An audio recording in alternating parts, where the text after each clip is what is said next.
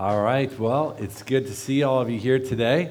I'm excited that we are starting a new series. We just finished a series on covenants, and now we're going to start a series on the 7 enemies. We're going to be talking about, you look in the book of Deuteronomy, you're going to see different lists about enemies that the nation of Israel had. And one of God's instructions to them was you need to get rid of your enemies before you're going to enter in the promised land. So I want to take the next 7 or so weeks and talk about what do these enemies actually represent? And how do you defeat your enemies?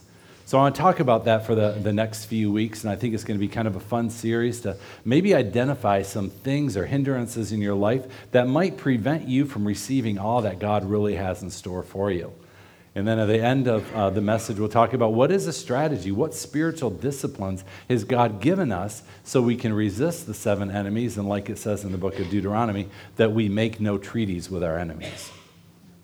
You know, if I divided this room up and said, okay, we're going to get in small groups, and actually we're not going to do this, so all of you thinking, is he really going to do this right now? And you get a little nervous. We're not going to do this. It's a little hypothetical situation. If I said to you, let's get into small groups and we can sit in circles and get to know some people around us, and I said, you know, for an icebreaker question, just go around the room and ask people, how are you doing? We kind of know what's going to happen the first time around. People are going to just basically say, yeah, I'm doing good, having a good week. The weather's nice. Well, it was yesterday, so things are good. You're not going to get very deep.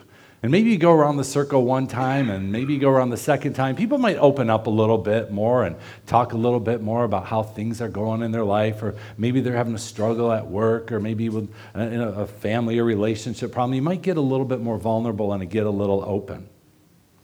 But I think all of us can relate to the times when somebody asks us, okay, how are things going? And you know they're looking for something a little deeper than fine. They're looking for a little bit more vulnerability, and this is a person that you could trust, and you kind of sit there and say, I don't even know how to respond. Because you know something's going on the inside, but you really don't even have the words to really articulate maybe some of the emotions or the feelings that you're having, so you're just kind of don't even know what to say. That can actually be a hard place to be in when you want to talk about something, but you just all feel like all tense inside, and you don't know what to say, and you're not really sure of what emotion is really leading you, and while you would like to explain, you really lack words. I think it's times like this that I remember a passage in Jeremiah 17, verse 9, that it says, the heart is deceptive above all things, and desperately sick. Who can understand it? This is one of those verses that you read, and at first you're like, I don't really know what that means. It's actually the prophet Jeremiah is talking to the nation of Israel while they're in captivity to Babylon. And he's saying to this nation, he says, you know, your heart is deceitful. Well, he's talking about the heart. He's talking about the things that are going on inside of you. Maybe part of your soul or your personality or your thoughts or your dislikes. He's saying some of those things inside of you, you know, they're deceitful and they can be sick, and who can understand it? On one hand, this verse gives you a little bit of comfort because it's like, yeah, that's maybe why I can't understand what's going on the inside of me, because things are kind of messed up. But on the other hand, what is kind of difficult on this verse is that you just are left with, that doesn't just seem very encouraging. I mean, it almost seems like, well, what's the point then? If things are so messed up on the inside of me, then what's the point of life, and what's the point of my existence? Because that'd be kind of frustrating. You know, I used to look at that verse and it would be very discouraging to me. However, now I'm kind of liking that verse a lot. It's actually a very comforting verse for me, because it's a verse that acknowledges that probably we don't have everything figured out completely on the inside. And that's okay, because verse 10 is a very comforting verse. The verse right after the one I read says, I, the Lord, search the heart and test the mind. See, no matter what you are feeling like on the inside, no matter your lack of ability to maybe explain what's going on in your life, verse 10 is where there's real comfort. That I, the Lord, search the heart and test the mind. See, what God's saying is, I know everything that's going on inside of you. I'm fully aware of everything that is going on inside of you, and maybe you don't have the words to talk about it, but I'm fully aware. And I like the part 2 where it says, and God tests the mind. See, that's God saying to you, the test isn't for the teacher, the test is for the student. And God is saying, I'm going to help you understand what's going on. See, that's the comfort of that verse, that God is in the midst of every situation that you are in because he always has something better for you. That God always has victory. That he always has the ability to overcome. Throughout the book of Exodus, it talks a lot about God's promise to the nation of Israel, that he wanted to bring them into the promised land. All through the book of Exodus, you hear talk in the Deuteronomy about the promised land that God wants to bring the nation of Israel to. And I think sometimes we wonder, okay, what is the promised land? See, throughout scriptures, the promised land represents two things. Number one, it is a physical location, that God had a specific place that the nation of Israel would live. But also, on the flip side, the promised land represented a spiritual place. It represented a metaphor where you would find peace with God, that you would find enjoyment with God, that you'd get to the place that you overcome your enemies, overcome some obstacles in your life, and you would actually come to the place where you'd maybe begin to really enjoy God and experience God in a way that you've never done before. And that's the beautiful promise that God gives us throughout the first books of the Bible, is his desire to bring us into that promised land. And so the last several weeks, we talked about covenant. We talked about how God makes arrangements to take us from our place of captivity and to bring us into the promised land. And that's encouraging to study the covenants, and you realize with the covenants that God is doing everything on our behalf, understands all of our weaknesses, understands every single one of our limitations, and says, I'm going to move on your behalf because I love you. Not because you've done such outstanding, amazing things that he's like, I'm going to give you a reward to get you out of Egypt, but because he simply says, I love you. So when you get done with a study of covenants, it's easy to sit back and say, God is amazing. He's kind. He's compassionate. He's full of love. He's going to work everything out for me in my life. Everything's going to be really good because he's in charge. And it's easy to sit back and say, I guess I don't have to do much. It's easy to kind of, I think for me, sometimes look at the covenant and say, God is so good and so kind, so compassionate, so forgiving, I don't really have to worry a whole lot about what I need to do. I think when that happens, we kind of miss a little bit of what covenants is about, because part of covenants is to be able to ask the question, what is my part? What is my whole part in this plan that God has for my life? And do I actually have a part of it? See, some of you may recall when the Lord did rescue the Israelites out of Egypt, that God miraculously got the nation of Israel out of Egypt, got them away from the Egyptians, opened up the Red Sea, parted the Red Sea, got the Israelites through the Red Sea, brought them to the other side, destroyed all their enemies, huge miracles. And what do the people of Israel do? They build a golden calf and worship false gods. And you're like, who does that? God just did these huge miracles.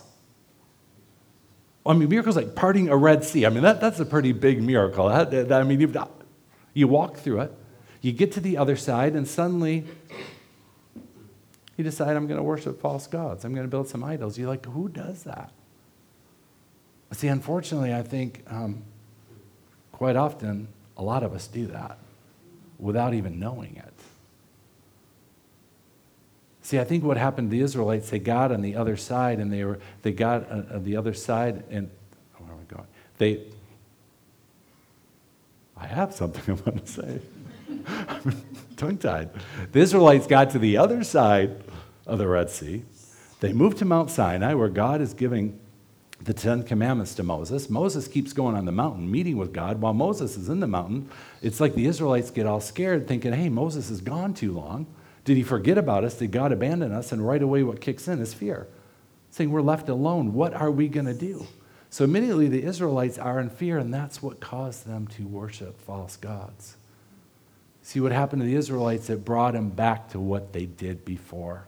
So often when fear overtakes us or anxiety overtakes us, we go back to the thing that we did before, because somehow or another, even though we know that was destructive, we think, there might be some comfort into doing something that is familiar to us. And so here the Israelites are. They're out of Egypt, out of bondage. God is leading them, and they get all nervous and panicky. But see, God in his faithfulness didn't just give up on them. Once again, God went to the Israelites and said, I am going to do for you what you cannot do on your own. And God continues to move the Israelites through the wilderness and get them into the promised land. So one day the Israelites get up and the promised land is literally right in front of them. And they've been hearing for decades and years and hundreds of years about this wonderful promised land that God has for them. And God says to them, okay, there are some people that are living in your promised land, some of these 7 nations that we're referring to that will need to be destroyed. And God's saying to them, okay, you're going to have to get rid of some of those nations when you enter in. So God says to Moses, okay, take 12 spies. Send them into the land and have them look around at the enemies and see what's there and have them come back and give us a report so we can figure out a strategy to destroy your enemies. So 12 spies went out. After 40 days, they came back in. And the first 10 spies said, you know what? That land is beautiful, just like God promised, but I'll tell you what. The enemies in that land are way too big for any of us to handle. So we shouldn't even do it. Let's just stay where we're at. 2 of the spies, Joshua and Caleb, they saw the exact same thing the other 10 spies saw. They came back and they said, yep, the land is beautiful. Yep, there are some enemies there, but we can overcome. They had trust and confidence that God, who had called them to see their enemies destroyed, would be faithful to do it no matter what the obstacle was. See, unfortunately, the people of Israel didn't side with Joshua and Caleb and said, all right, let's go with these 2 guys' reports that we can do it. Instead, the book of Numbers tells us that night all the members of the community raised their voices and wept out loud. All the Israelites grumbled against Moses and Aaron, and the whole assembly said, if we had only died in Egypt or in this wilderness. Suddenly, all these promises that God had for the nation of Israel, suddenly the Israelites are, I'm too scared. I don't want to do what God has called us to do. Fear set into them, and they turned away from what God had called them to do. See, the sad thing about the Israelites being scared to actually enter into the promised land was what their disobedience actually caused them. See, what the scriptures tell us that what God did was he delayed that entire generation from entering into the promised land. Here, a whole group of people were steps away from entering into the promised land, and they feared to overtake some of the enemies that they had. And so for the next 40 years, that entire nation wandered again through the wilderness. And all the generation died off except Joshua and Caleb. And it's sad that entire generation missed their destiny that God had for them just because their fear of overcoming their enemies or their obstacles in life was actually too much for them. It's a sobering passage to read that entire generation missed what God had for them. And literally, they were steps away from what God had for them. But see, God's faithfulness extends to the generations. Even though that generation missed out, God still had a plan for the next generation. So 40 years go by, and once again, the nation of Israel is right on the edge of the promised land. And this is where the book of Deuteronomy picks up, where Deuteronomy is written by Moses, and it's all about Moses and his relationship to the Israelites. And the first 10 or so chapters of the book of Moses is Moses instructing this new generation, saying, hey, we got a new generation of Jewish people, followers of God, and these are the instructions that God has for us. And I'm going to read Deuteronomy 6 today. It's a little bit of a long passage, but I think the instructions that Moses has given to the Israelites are the same instructions that God would give us today. That even though this is Old Testament thousands of years ago, that passage in Deuteronomy 6 is incredibly relevant for each of us today. It's incredibly relevant for us to understand the words of Moses to us so we can follow what God has for each of us to get us into the promised land. So if you have your Bibles with you, just join me as I read Deuteronomy 6. And again, it's a little bit long, but it's a good one. So need a little drink.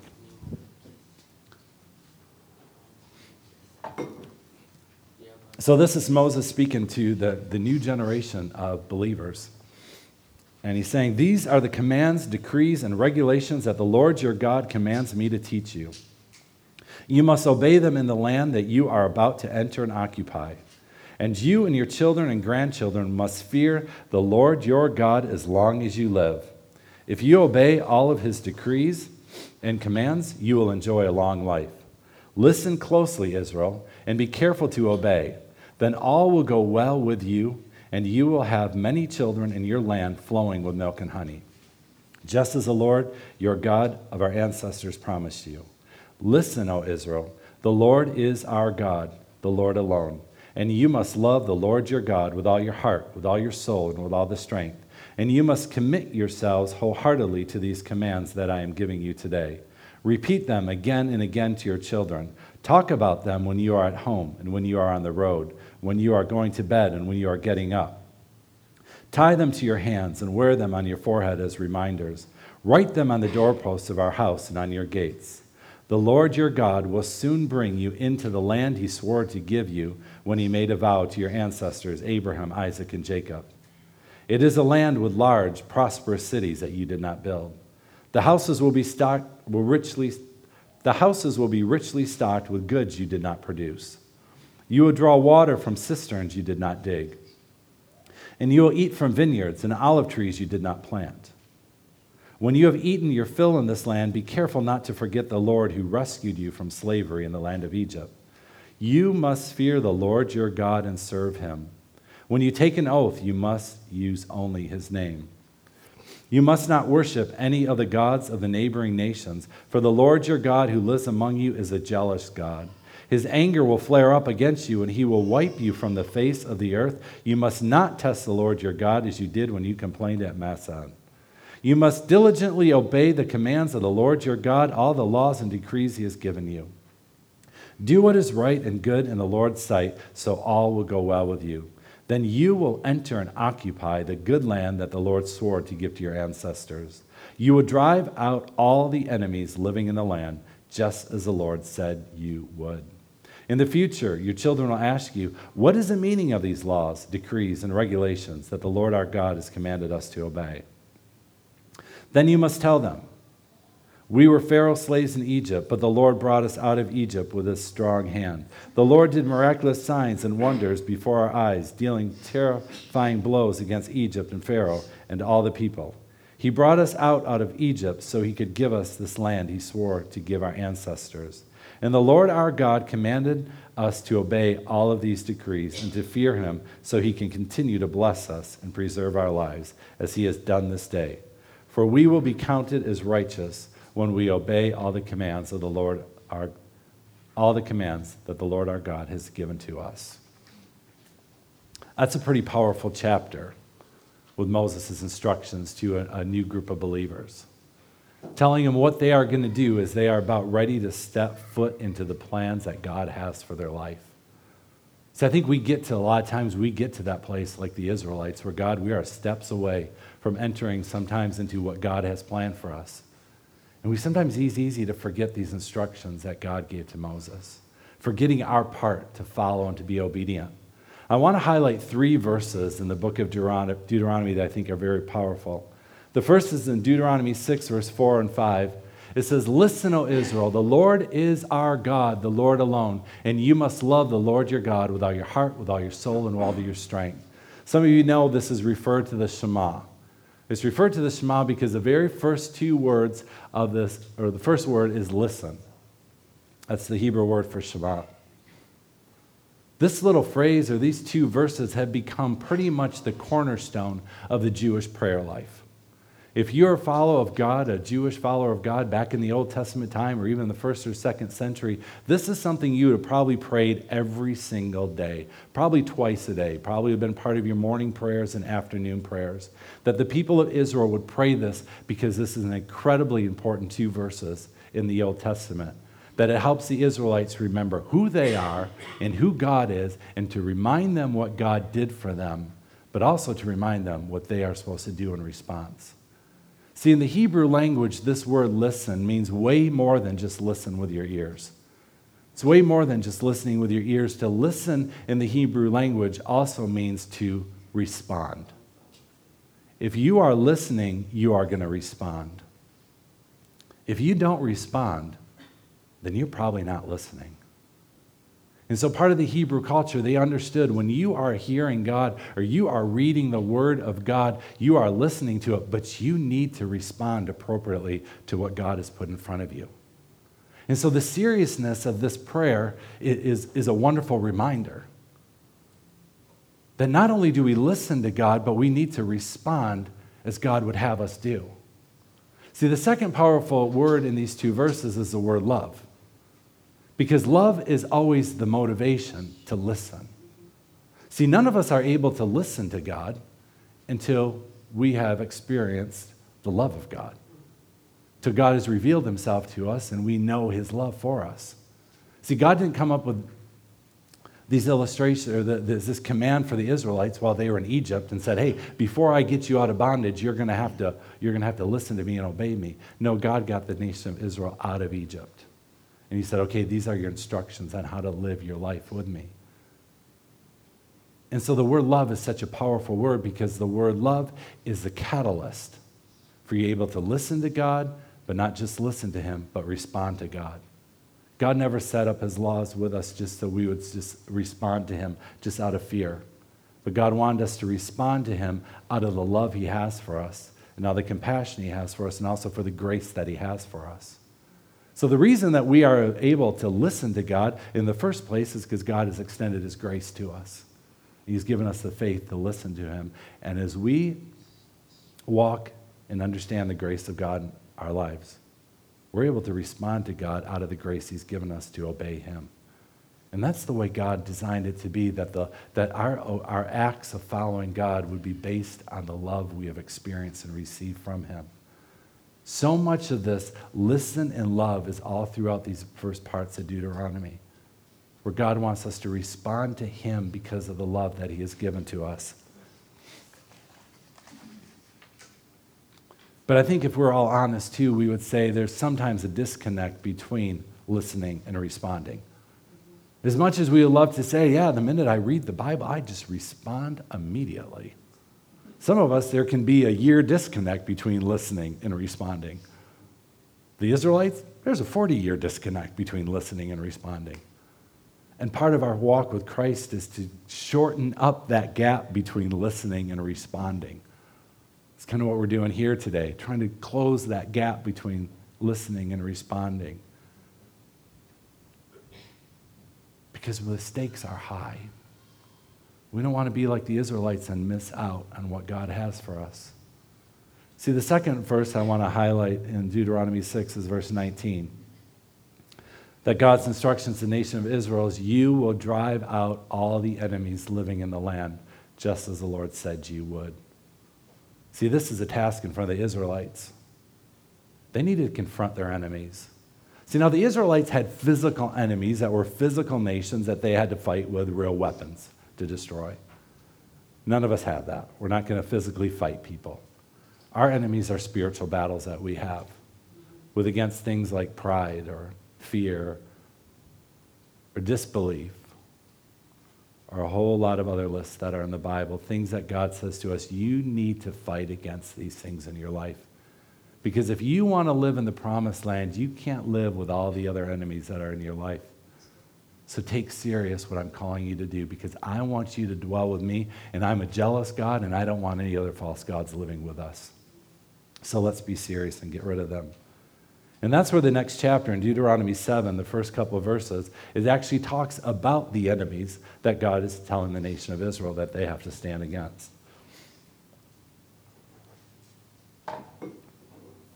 It says, when the Lord your God brings you into the land that you are about to enter and occupy, he will clear away many nations ahead of you. The Hittites, the Gizurites, the Amorites, the Canaanite, the that's a hard one, because I'm going to say it wrong. The Perizzites, the Hivites, and the Jebusites. These 7 nations are greater and more numerous than you. When the Lord your God hands these nations over to you and conquers them, you must completely destroy them. Make no treaties with them and show them no mercy. Okay, God acknowledges to the nation of Israel, these enemies are bigger than you and greater than you, but I'm going to hand them over to you. So the next few weeks, I want to talk about, who are these enemies? What do they represent? And why was God so serious about they had to get rid of these enemies? See, for a lot of us, these nations, we'll talk about the words behind them and what they mean are basically a lot of the obstacles that each of us experience on a daily basis as we try to follow God. See, I think a lot of us at this point will often have the question of, why do we have to face so many enemies? When we're born again by God and we make a commitment that we are going to follow Christ and we're going to be serious about it, why doesn't God just wipe away every single enemy that's in our life? Why doesn't God just take away every evil desire we have? Why don't God take away every sinful thought that we have or cleanse us immediately from all unrighteousness so that we don't have to worry about these enemies? It seems like that might have been a really nice deal if God would have said to the Israelites, okay, you're about ready to enter in the promised land, so pray this prayer with me, and you'll automatically be instantly free of anything so we can just get into the promised land and work things out. That would be really nice if he would have done it that way. But Judges 3, 1 through 4 is actually going to give us a little insight of why did God leave so many of these enemies for the Israelites to deal with. It said, these are the nations that the Lord left in the land to test those Israelites who had not experienced the wars of Canaan. He did this to teach warfare to generations of Israelites who had no experience in battle. These are the nations: the Philistines, those living under the 5 Philistine rulers, and all the Canaanites, the Sidonites, and the Hivites living in the mountains of Lebanon from Mount Baal Hermon to Lebo Hermon. These people were, thank you for passing that, these people were left to test the Israelites to see whether they would obey the commands the Lord had given to their ancestors through Moses. There was a strategy to leave those enemies. See, God said I'm going to leave those nations in the land to test the Israelites, to teach the Israelites, to teach them how to remain obedient, but also to teach them warfare. Another way is to teach them how to pray, teach them how to trust in the Lord. See, as hard as it sometimes is to believe and sometimes hard as it is to accept, sometimes God will leave sinful desires for us to battle so he can, for our benefit. But sometimes God will leave enemies in our lives or in places we're going to teach us, to instruct us, to train us, to perfect us, and to even make us more dependent on him. See, part of the Israelites, what they had to do is they had to come against the Hittites. Hittites was a nation. You read about them several times in the Old Testament, and I'm not so much going to jump into what is the Hittites all about, because that would get kind of long, but I want to talk about a little bit about why were the Hittites such a threat to the Israelites. See, back in the Bible days, people would often call other people by obvious traits that the person exhibited. So your name would often get made because of behaviors that you had or things that you've done in the past. And the Hittites' name actually comes from the word fear. It comes from the word fear or terror. And that's a lot of what the Hittites did. They brought fear and terror to many people, especially the Israelites. And often when we get in a fear situation, our usually response is either we're going to fight or we're going to flight, meaning to leave. And actually the word fear often in the Old Testament does mean flight, meaning we're going to take off. When we get in a fearful situation and we're up against fear, often we're going to run or sometimes we're going to fight. So I want to talk a little bit about fear today and about how sometimes fear can actually prevent us from experiencing all that God has for us.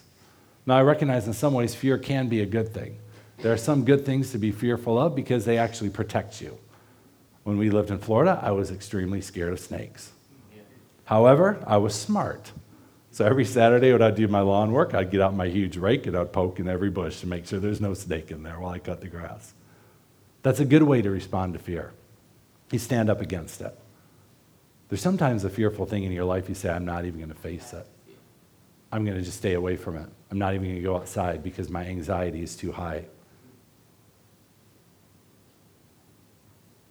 Sometimes fear can grip us to the point that we are scared to even engage in our environment. We're so scared of what might happen to us, so scared of what could happen to us, that we're scared to even experience life. Sometimes fear can just prevent you from experiencing good things that God would have for you because it's too much of a risk. What if somebody hurts you? What if somebody says something against you? So we try to protect ourselves. And while fear can be a helpful thing in your life to protect you, fear can also be very debilitating and can keep you from experiencing all that you have. It's interesting that 366 times in the Bible you have the statement, fear not. And we often say, one for each day of the year, and even one for leap year.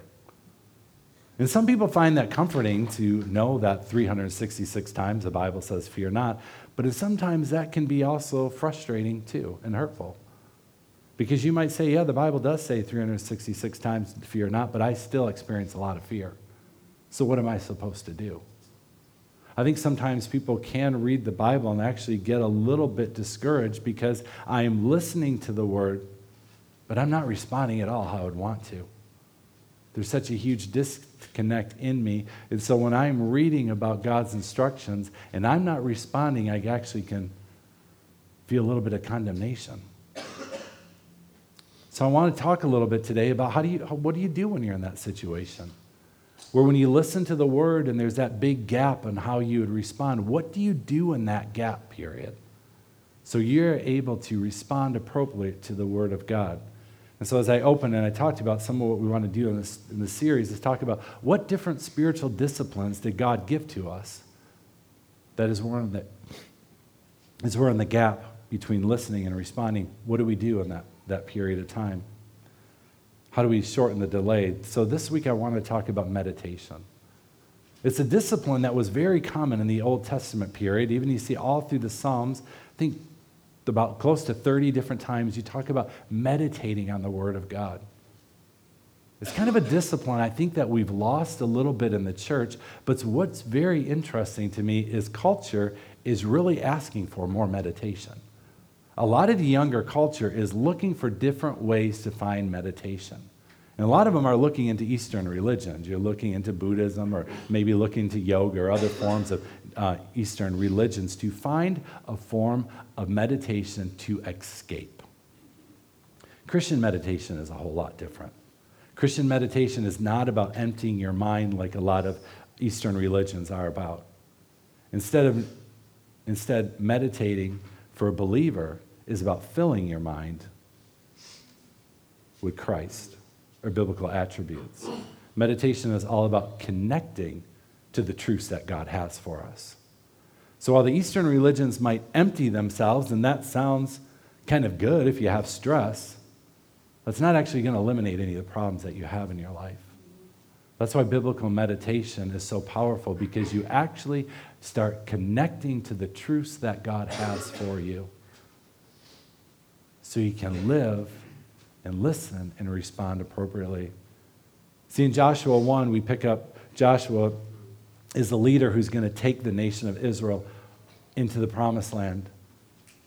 And in Joshua 1, verse 6 through 9, God is giving his instructions to Joshua, and he says to Joshua, be strong, be courageous, for you are the one who will lead these people to possess all the land I swore to give to your ancestors.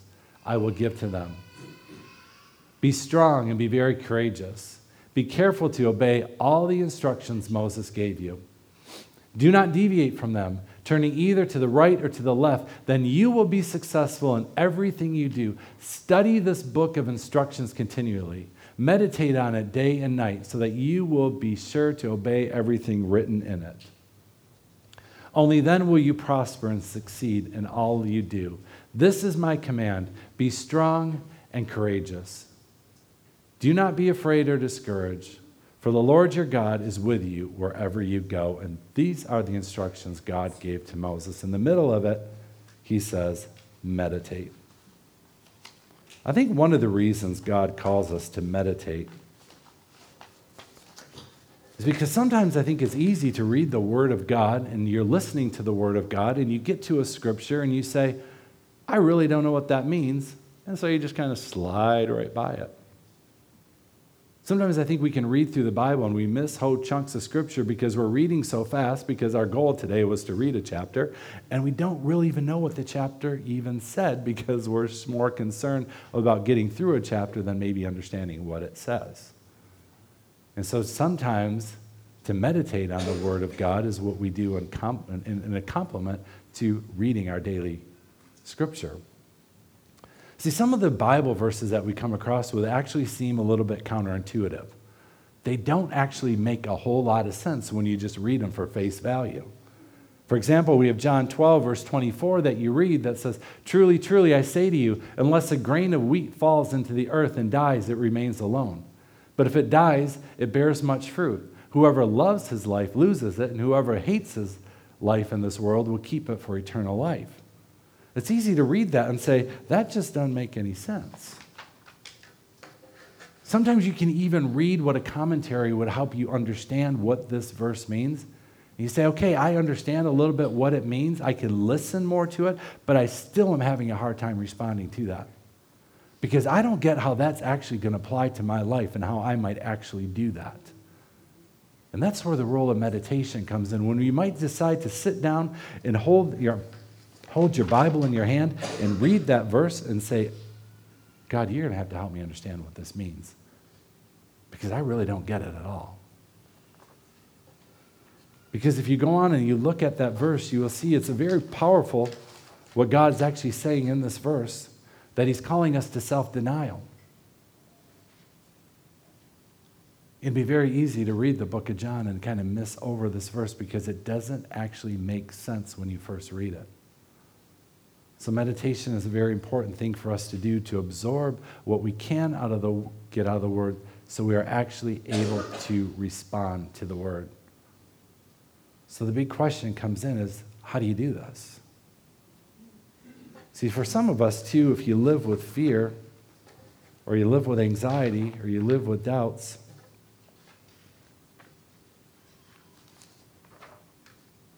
you wonder how can you make some of this scripture a reality in your life? For example, we talk about a scripture. I switched up my notes, and that's why I'm wondering where I'm at. Did I have the one on fear, the no fear? I got it. Yeah, go to there. Yeah. See, no. I thought I was switching up my message before I started. That would have been really good, but I'm like, that was a stupid move. All right, is this the one we have? Do we have? Did I mess it up? All right. So I messed it up. All right. All right, so first.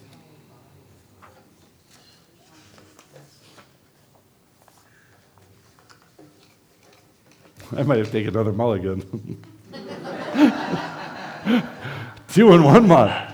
That's really strategic that I kind of change this around. All right, here it is. It's on Becky's.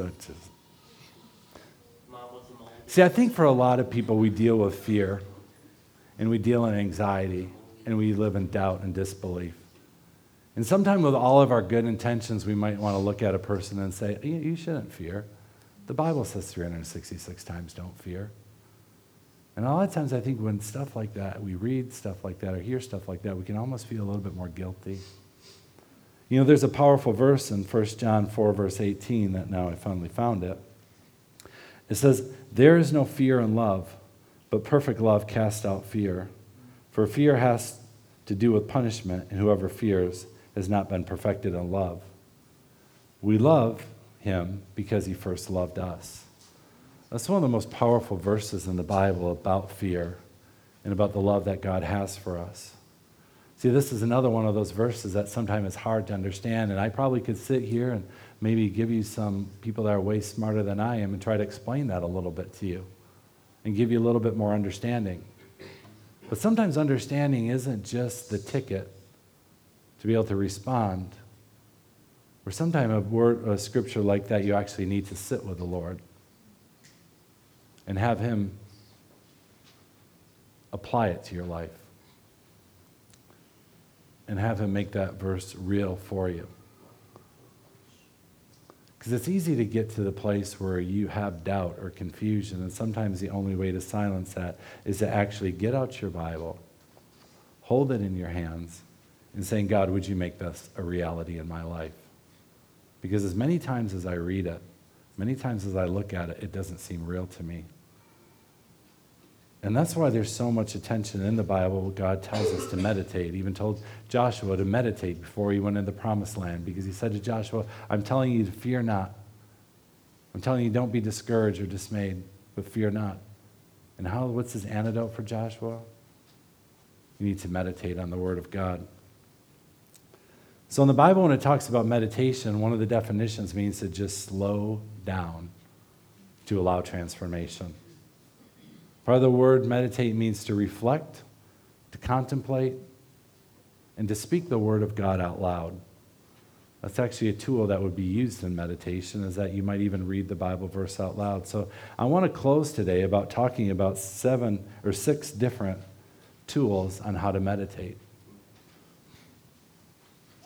But I think one of the things about meditation, it's not so much following a list of rules or kind of how a book might say to do it or how I might say to do it. But I think the important part of meditation is you're coming before God and saying, I'm going to trust you to lead me into all truths. That you're coming to God with the scripture in the hand, with the Bible in your hand, and you're saying, God, I want you to make this a reality in my life. Or God, I have a question about the scripture, and I'm going to ask you to explain it to me. Sometimes we just need to slow down with our scripture and read it and reflect a little bit. Sometimes it's helpful to actually write the verse down word for word and on a piece of paper. Sometimes when you do that discipline, you might see something that you haven't seen by just reading it. Sometimes it's good to read it again. Sometimes it's helpful to read the surrounding verses. Maybe the surrounding verses would speak to you. But I think oftentimes we have to ask God in situations to help us believe maybe parts of Scripture that we are having a disconnect with us responding to them. Sometimes we have to ask God to help us to be able to see that verse as a reality in our own life. If you deal with a lot of fear, it might be hard for you to absorb John's chapter about perfect love cast out fear. And ask God for the faith to believe in that. But I think what times I find most effective in meditation is just the time you sit with the Scripture and you begin to dialogue with God. And just pour out to Him your honesty of why maybe you don't understand a Scripture. Or maybe pour out to Him why you have a hard time believing a Scripture. And seeing how He will lead you in all truths. I think one of the handiest parts, if you are going to meditate on the Word of God, is sometimes to have a good study Bible. Often when I'm meditating on the words, I don't like to read all the notes in the bottom because I find I can actually get off. I can get down a little sidetrack and I'm not allowing the Lord to speak to me. What I like to do is find the verse. The Scripture might have cross-referencing verses. So you might be reading a verse in Psalms and it will reference, look at 1 John and to see another way that this is written out in the Bible. And you look at another verse in the Bible that's similar to this one and it might start bringing meaning to it. I think when I meditate on the Word of God, I like to just get into the Word of God and just read it and read more of it. I have such a tendency to want to get out my phone and look at a commentary or say, okay, somebody else explain this to me. And there's time for that. There's other time for that. But sometime I think my favorite time of Bible study with the Lord is just sitting with my Bible alone and just saying, God, would you lead me into all truths? That the Scripture I'm reading here, that you bring it to life for me. Because I'm sick of having disconnections between reading and responding. And the whole time I'm doing that, it creates in me more of this worship of God. Because I think so often we want God to speak to us, and I do, like big decisions, and want Him to speak. And so often I find how I can hear the voice of God easily when I just have a Bible in hand. And just saying, God, would you help me understand this verse because it doesn't seem very real in my life. And it's a powerful way to hear God. I know sometimes we get frustrated and say, hey, I feel like I'm praying and asking God for guidance and direction, and I don't feel like He's responding to me.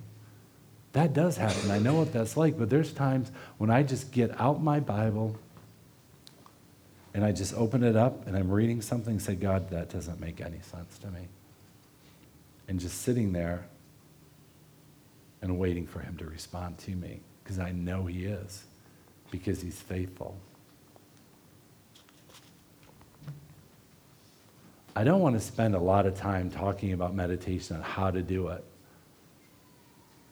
But the point of this message is to encourage you to do it if you haven't done it before. Because that might be 6 things that I do every morning. It might be totally different from what you're going to do in the morning or in the evening, whenever you find time. But I just want to encourage you as we are moving forward into God's covenant plans for our life, as we're moving through wilderness seasons in our life and we want to get into that promised land that God has for us, sometimes it's going to take us to slow down and to absorb a little bit of what God has saying to us in his word. I'm going to ask the worship team come back up and to lead us in our final song. And as we lead in that final song, I encourage you to use this time to worship the Lord, but also to connect with the Lord about this topic of meditating on his word and hearing what he has to say to each of us. Father, I do thank you that the word of God is living and active, and that is a sharp sword that is able to divide truth from lies and deception. Father, I thank you when we read your word, it will lead us into all truths, and we will experience all truths. But God, sometimes it takes time, and sometimes it's hard to budget our time wise. God, I pray that you would help us to be good students of your word, to be obedient, to listen to you, but also to respond to you. God, I pray that if anyone here today has a hard time understanding your love, understanding what it means to be a child of God, Lord, that by the power of your Holy Spirit, that you draw them to you and convince them of your great love that you have for them. Lord, I thank you that you are the faithful shepherd that does lead us. And Father, we just worship you now. In Jesus' name, amen. Amen.